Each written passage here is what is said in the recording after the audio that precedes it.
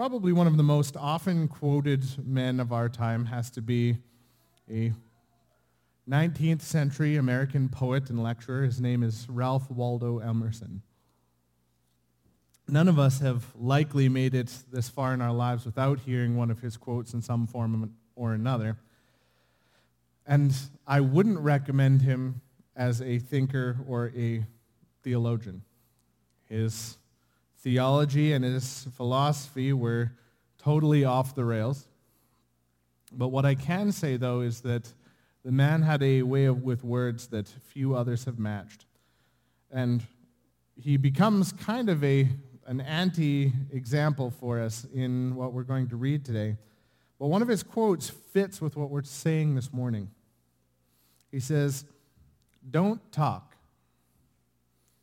What you are thunders so loudly above what you say that I cannot hear you." One of Emerson's big issues was his belief in what's called transcendentalism. And if you don't know off the top of your head what that is, I don't blame you. I had to do some reading as well. But he believed in the inherent goodness and purity of the human race, of people and nature, and that society and its institutions have corrupted the purity of the individual, and people are truly at their best when self-reliant and independent of such issues of other institutions barging in. We, on the other hand, trust the direction of Scripture, which teaches us that these institutions in our lives have been set in place by God, particularly the family, the church, and governments. That they're gifts of God designed to order the steps of his people and order our creation that we live in. And one of the issues, if you really start thinking about what Emerson believes, is that if mankind is essentially and naturally good, if we are normally bent towards purity and rightness, I mean, it makes sense that we wouldn't need these kinds of institutions. Why would we need governments? Why would we need parents to teach us what is right? Why would we need churches if we naturally just pursue that on our own? Why do I need someone to hold me accountable or give me direction for my actions if I'm naturally inclined towards goodness? So my question for Emerson, if he was here, is if we're at our best when we're most self-reliant, most independent, why does what a person does, why does it matter? Ignore what everyone else is doing and pursue your own aims, because if you just completely shut everything else out and pursue what you naturally bend towards, you are going to be pursuing the right thing. Obviously, if we pursue that line of logic, we realize that it doesn't work too well. We've all heard the example of the fact that we don't have to teach toddlers to say mine and to steal things from their siblings. But God has given us these institutions, family and the church and governments, to help us in the way that we organize our society. And our scriptural understanding is that humanity was created to live and to exist not as a series of individual islands, each man and each woman unto themselves, but created to live in community. Which makes it interesting that Emerson's quote becomes a whole lot more meaningful when it's dependent on community. Don't simply talk. Don't simply tell people what you believe, but live in such a way that whether you say something or not, it becomes clear that what you believe shapes how you live. I ask that you'd come with me in prayer, and then we will dive into our passage in Hebrews 13, and we'll be starting in verse 7 if you wanted to get your thumb in there. Let's pray. Our God and our Heavenly Father, we thank you that you have designed us from the very molecules and atoms that we are made up of, from the breath in our lungs to the way our bodies work, from the communities that you have designed us to live in and the institutions that span across all of mankind. You have designed us this way for a purpose. And Lord, mankind is good at perverting your good designs. We are good at ignoring the right way you have tried to order us through family or government or church. But Lord, we ask that through what you have given us in your word, that you would help to bring even our institutions back into order. That you would bring our families back into order. That you would bring our churches back into order. That you would bring even our governments and our nations back into order. As we learn what it means to follow you and to follow you according to your word and not according to man's desire. And Lord, we pray for those who are in leadership in your church right now. And we thank you for those who have been in leadership of your church in decades and centuries and millennia past. You have given us so many good examples to look towards, and we pray that you would help those who are still in leadership to continue to provide such examples for those who come after us. So Lord, we commit this and the preaching of your word to you, and we ask that your Holy Spirit would speak to us by it. Pray these things in Jesus' name. Amen. So we're going to read from Hebrews 13. We're going to read verses 7 and 8, and then we're going to scan down a little bit to verse 17 as well. Remember your leaders, those who spoke to you the word of God. Consider the outcome of their way of life and imitate their faith. Jesus Christ is the same yesterday and today and forever. And down to verse 17. Obey your leaders and submit to them, for they are keeping watch over your souls as those who will have to give an account. Let them do this with joy and not with groaning, for that would be of no advantage to you.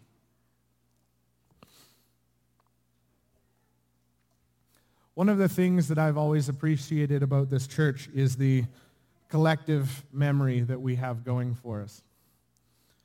We may not have hundreds of years under our belt as Elk Point Baptist Church, but in our 41 years and counting, we have members who have been here since the very beginning. We have a strong sense of history that we have begun to pull from. And perhaps a part of that, and particularly these days, is we've had this reminder in Pastor Jim's retirement. He was 32 years as our senior pastor, and we had the opportunity to rehash and see some of the blessings in the way that God had moved in that period of time. I don't know how many of you spend your time and days on the internet just looking at our church website. I'm going to go ahead and guess not many of you spend a ton of time on our church website.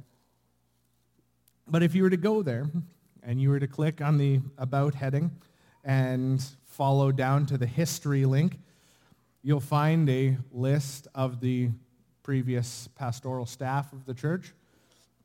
And you'll also find a document entitled Church History. It was largely penned by a church matriarch of ours, Margaret Modine, who went to be home with the Lord last summer.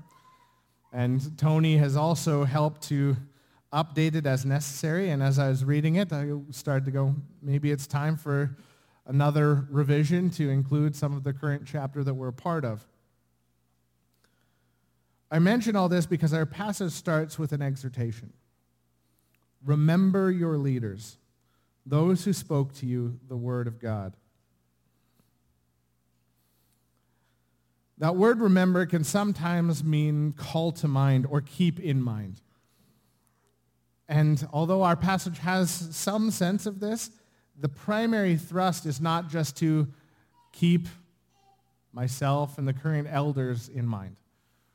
The first thrust in this part of the passage is to remember those leaders who have gone before, who have completed their ministry at that congregation. There were questions in the early stages as we were looking at a pastoral transition, whether Jim would stay on here or whether he would take a hiatus to allow some time for the congregation to make the switch from Pastor Jim to Pastor Josh.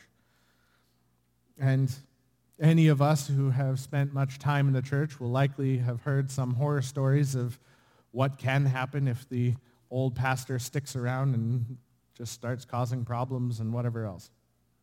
So there's a lot of questions and conversation going on about that. But in my mind, it was never a question whether I wanted Jim to stay on with us or to take a break. I had the incredible benefit of 5 years under his mentorship, and I knew that Jim would very intentionally support my ministry, but not just my ministry, but that of the entire elders council of the church, and even redirect those that might come to him back to us.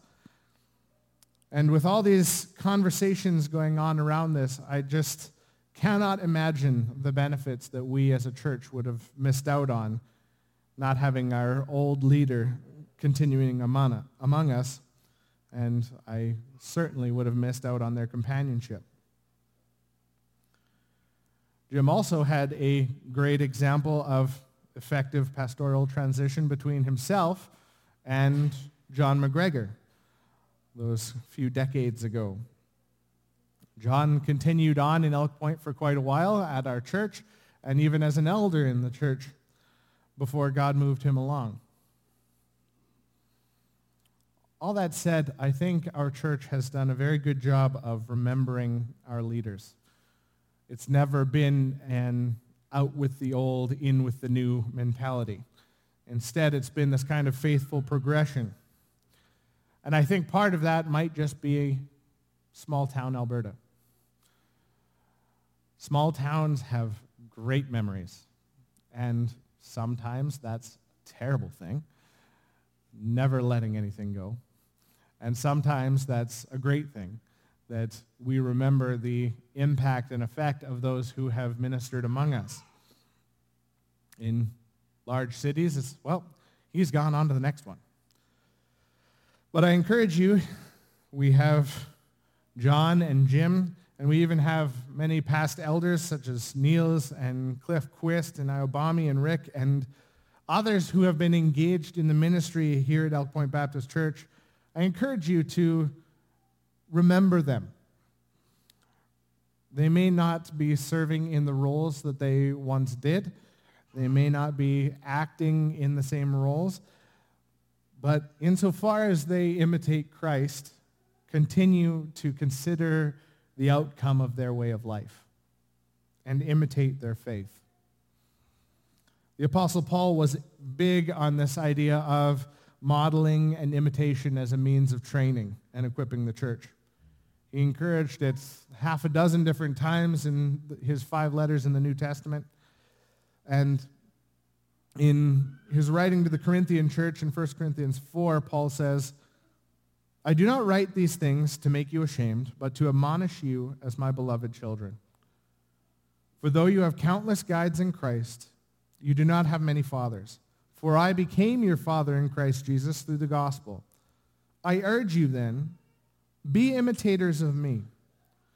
That is why I sent you Timothy, my beloved and faithful child in the Lord, to remind you of my ways in Christ, as I teach them everywhere in every church. One of the benefits of this imitation of church leaders who have completed their season of ministry to and in the church is that we're able to see kind of the big picture. I'm only 7 months or so into my time as senior pastor here at this church. It's hard to believe that at the end of this month, it'll be 6 years that I've been able to be here in Elk Point. But that's a relatively small sample size when compared to the decades of history that we have a chance to look on in the lives of the men who have gone before me in ministry here. So we can take a look at their completed ministry, the whole picture, and we consider the outcome of their way of life. We're not just looking at their church-specific activities. Okay, we look at Okay, this is how they preached, and this is how they organized potlucks. But we look at their lives kind of holistically and imitate their faith. I've always kind of shuddered at that call of Paul, imitate me, because that is putting a huge weight on what Paul has to be if he's telling the church to imitate him. And that's why church elders are held to the standard that they are, as found in Scripture, particularly in 1 Timothy and Titus. They are to live lives that are above reproach, specifically because they and their lives are to be examples that should be imitated. These men are not perfect. I am not perfect. Neither John nor Jim, as previous pastors, were perfect. But their lives are to be imitable as we imperfectly but faithfully follow Christ and his perfect example. In verse 8 of our passage it says, Jesus Christ is the same yesterday, today, and forever. Looking at that at first, I wasn't quite sure where to place that or where it fit. But as I was looking at 1 Corinthians and what Paul was saying about imitate me, in chapter 11, he says, be imitators of me as I am of Christ. While the life examples of church leaders should regularly be imitable, it is always with an eye to the work of Christ. This verse that we put up here, fixing our eyes on Jesus, the author and perfecter of our faith, is up there because that is the thrust of the entire book of Hebrews. And we are not to set up Pastor so-and-so as the one that we are looking to. We look to the examples of our past leaders and even our current leaders insofar as they imitate Christ. Just like our worship team stands up here on Sundays and leads us in worship. They lead us in worship, turning our eyes towards God. We're not here watching them like if we were sitting in a concert, we're sitting there and listening to the person who's giving the concert. Whatever your taste in music is, you're sitting there and watching the person and appreciating their work and what they've done. But our worship team, it's not a concert. They are here to turn our eyes towards Jesus. And it's the same thing with our church leaders, our elders, and our pastors. They are here to be imitated, turning our eyes towards Jesus.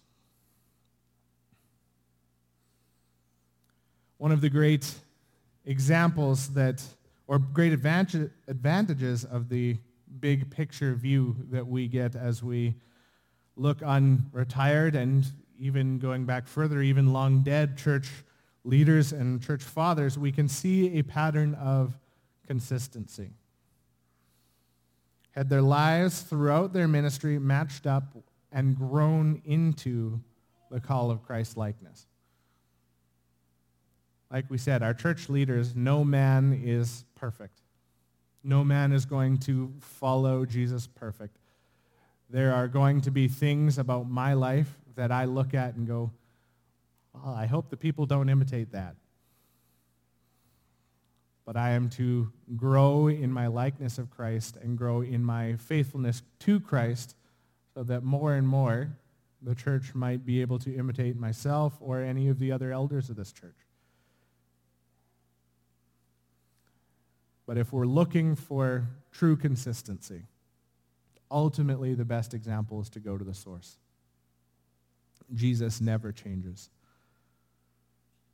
Pastors, elders, deacon, other church leaders, even fathers within their family fit in this example sometimes. And all of these leaders experience the same spiritual highs and lows of any one of us going through the Christian life. But Jesus is the same yesterday and today and forever. I want people to be able to look to the leaders of Elk Point Baptist Church and to be able to look at them and say, I want to follow Christ like that.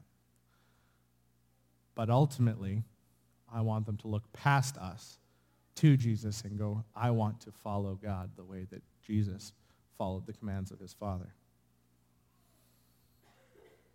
Hebrews 1:3 told us that the Son is the radiance of the glory of God and the exact imprint of his nature. And he upholds the universe by the word of his power.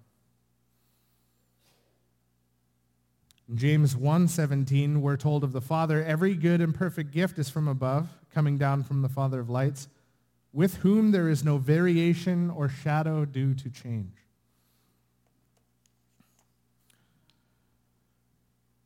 There is no shadow or change in the Father. And Jesus is the exact imprint of the Father's nature.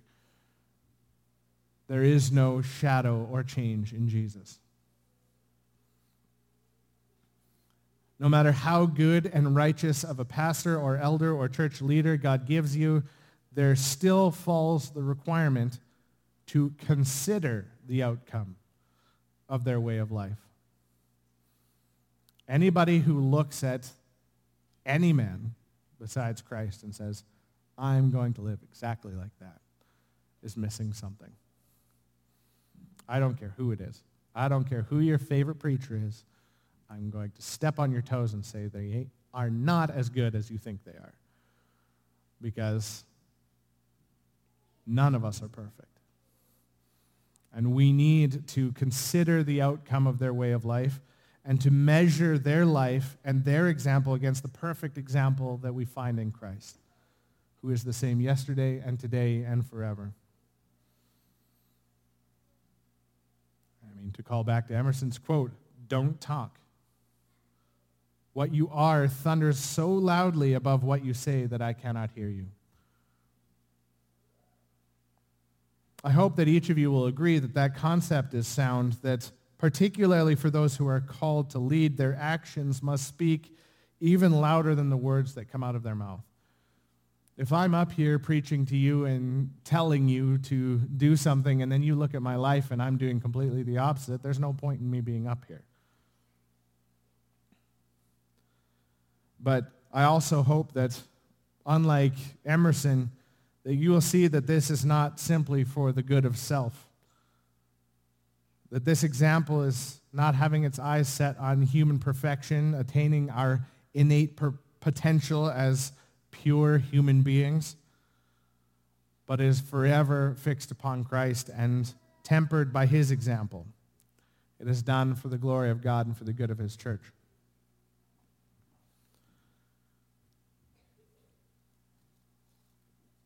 Verse 17 kind of gives part 2 of what we're looking at this morning. We're talking about church leadership.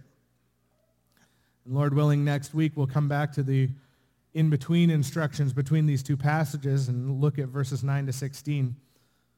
But I think it's important that we get the rest of this picture in this conversation about church leadership because the two pieces do fit quite tightly together. I love that the Bible is so rife with examples of the church. The example of family has always been one of my favorites, and obviously coming out of our most recent passage in Hebrews 13, it fits well. Last week we talked about the brotherly love that is to be defining of the family of faith. And this morning the family metaphor becomes useful again. Before we get there though, in the shepherding metaphor, the elders, including the pastor, are compared to shepherds. In the family metaphor, Paul calls himself a spiritual parent. And in the church, parenting becomes a great facsimile. I've never understood why our society tends to downplay the importance and difficulty of being a parent. Oftentimes we hear this most when you get someone talking about people who are just parents. Specifically, moms who don't work outside of their home. They are homemakers and providers for their family. They're just stay-at-home moms. They're just a homemaker. But anyone who has ever had a hand in raising a child and managing a home, you understand that there is no more involved and demanding task than the 24 hours a day, 7 days a week, 365-day a year job of being a parent. There are no days off. Children see and hear everything and then imitate whatever they see and hear, usually at the most inconvenient of times. At a parent's best and at their worst, they're still parents. There's no handing your kids off. Even if you hand your kids off to a babysitter, you can't say, well, it was the babysitter's fault. Ultimately, the buck stops with you. In the church, it's often similar. There's no day when a church leader can or should take off the hat of church leadership and say, well, for today, I'm just me. I'm going to take off and do my own thing today. Being a leader in the congregation becomes a part of the very fabric of your existence. And that's a good thing, because from an example point of view, as a Christian, whether in the world or in the church, you can never hang up your Jesus hat. When I walk around Elk Point, people know that I'm a pastor and expect me to act a certain way. And that is a good thing. And from the passage that we looked at, it's pretty clear that there's this great weight and a solemnness to taking on this mantle of church leadership in the church of God. That's part of why James says in 3:1, not many of you should become teachers, my brothers, for you know that we who teach will be judged with greater strictness. The way that our kind of two pieces of the passage this morning fit together is that as a church, you have every biblical right to expect much of your leaders. You should expect much of those who would be called elders and pastors within this church. Like I said, even from parenting side of things, this fits in here. A family has every right to expect much of the father who is meant to be the spiritual leader of their home. Children should be able to expect certain standards of care from their parents. Oftentimes we don't think of it strictly in these terms, but when it's lunchtime, there had better be a sandwich on the table. Children expect it, and if it's not there, time to hurry up. But at the same time, that relationship is two-way. Children are expected straight from the Ten Commandments to honor their father and mother, that their days may be long in the land that the Lord God was giving them. And part of the relationship that the church is to have with its leaders is that while a church should expect much out of their leaders are expected to live lives according to the qualifications of Scripture, to be examined and held to account by the congregation. The congregation is then expected to obey their leaders and submit to them, for they are keeping watch over their souls, as those who will have to give an account. Let them do this with joy and not with groaning, for that would be of no advantage to you. I preach on this knowing that I'm on the same thin ice territory as when a pastor preaches on money, knowing that the church's money pays the pastor's salary. Or when I'm preaching on wives, submit to your husbands, I'm the husband. So I come with a great dose of humility and great dose of trepidation almost looking at this, because I don't like being the one up here saying, okay, this is what is expected. It's not always my favorite place to be.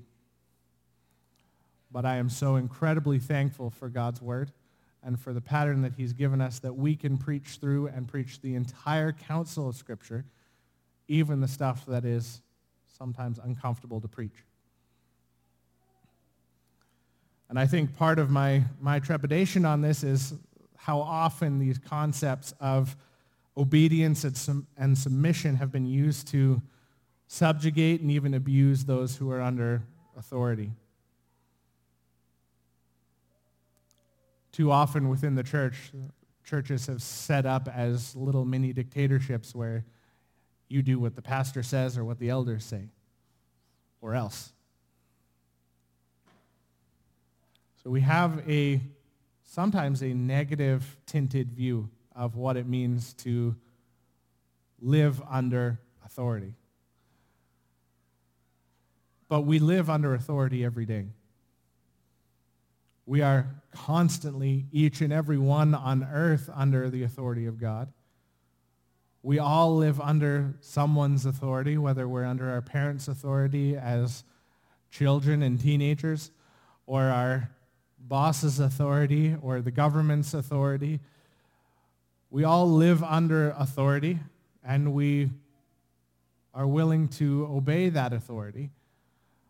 Particularly as Christians, we're willing to obey that authority as long as it matches up with the truths of Scripture. In our hearts, we know that God has ordained the right use of authority for His glory. The leaders of this church serve at God's pleasure as shepherds for His sheep. And we take seriously the weight and responsibility that attends giving an account before God of the family that He has placed under our care. I also hope that within our church families that we are treating the spiritual leaders in our homes with that same level of respect. This idea of authority and obedience within the church was tremendously apparent within the midst of the COVID pandemic and the church's response to it. We had and have people on every side of pretty well every issue, but within the COVID era, it became very apparent. The elders spent hours and days planning and attempting to find a faithful scriptural response, how we could be faithful to God's word in the midst of all of this. And in the vast majority of cases, we had a church family that trusted God and trusted the leaders of this church. They didn't agree. You didn't agree in every case. But trusting in the leadership of this church enough to submit and obey the leaders of the church. And to submit and to obey doesn't mean a unthinking, mechanical obedience. There are many good conversations to be had, disagreements that were voiced, and objections that were stated. But the key is that if God has called the elders of this church as leaders in this church, then we as a church trust God to guide and direct the decisions of His elders, all the while checking those decisions against the truths found in Scripture. And in this, we also trust God to handle the leaders who do not lead rightly. That's why we had Dick read earlier from Ezekiel 34. That was an indictment of Israel's leadership. It ended with the Lord by the prophet saying to the shepherds of His people, "Thus says the Lord God, behold, I am against the shepherds, and I will require my sheep at their hand and put a stop to their feeding of the sheep. No longer shall the shepherds feed themselves. I will rescue my sheep from their mouths, that they may not be food for them." My job and the job of the elders and leaders within this church is to lead God's people according to His commands as found in Scripture. And I'm happy to say that day to day our elders can say that to keep watch over the souls, being prepared to give an account for those here in this church, we can do it with great joy. I see brothers and sisters who are actively engaged in displaying phenomenal brotherly love, not just to the flock at large, but also brotherly love towards the leaders of this church. I see brothers and sisters who engage in worship and who serve the Lord wholeheartedly.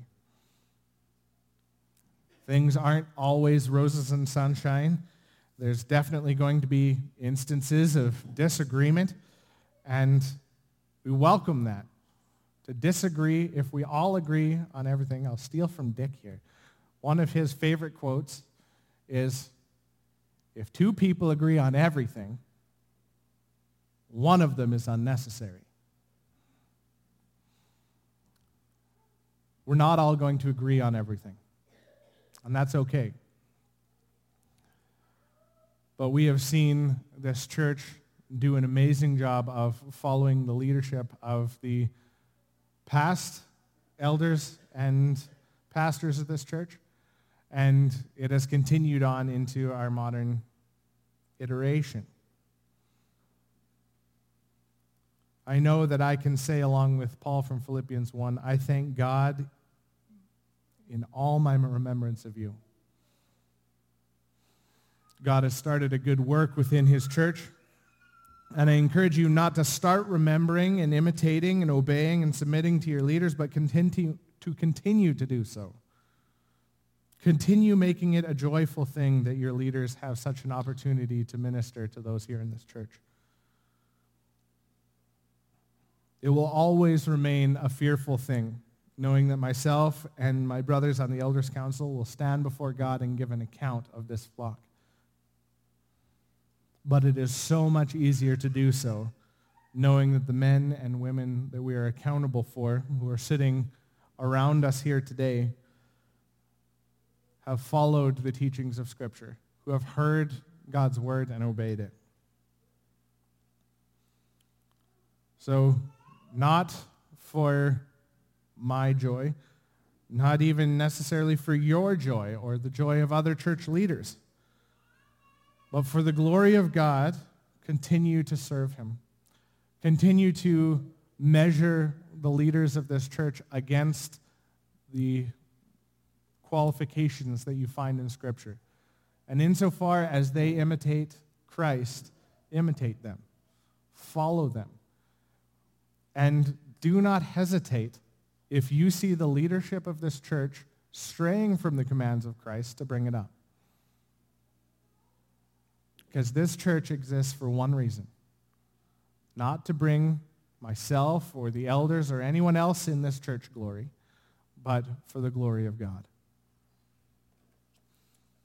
And as we follow him, he has promised that he will do a good work within us. We have our eyes fixed on Jesus, the one who is both the author and the perfecter of our faith. With that, I'll ask if the worship team would come, and then we'll pray.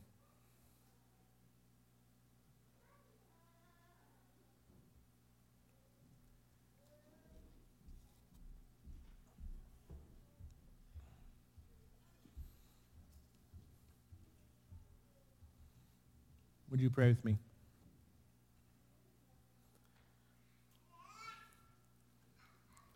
Our God and our Heavenly Father, we thank you that ultimately it is you who holds all authority in this universe.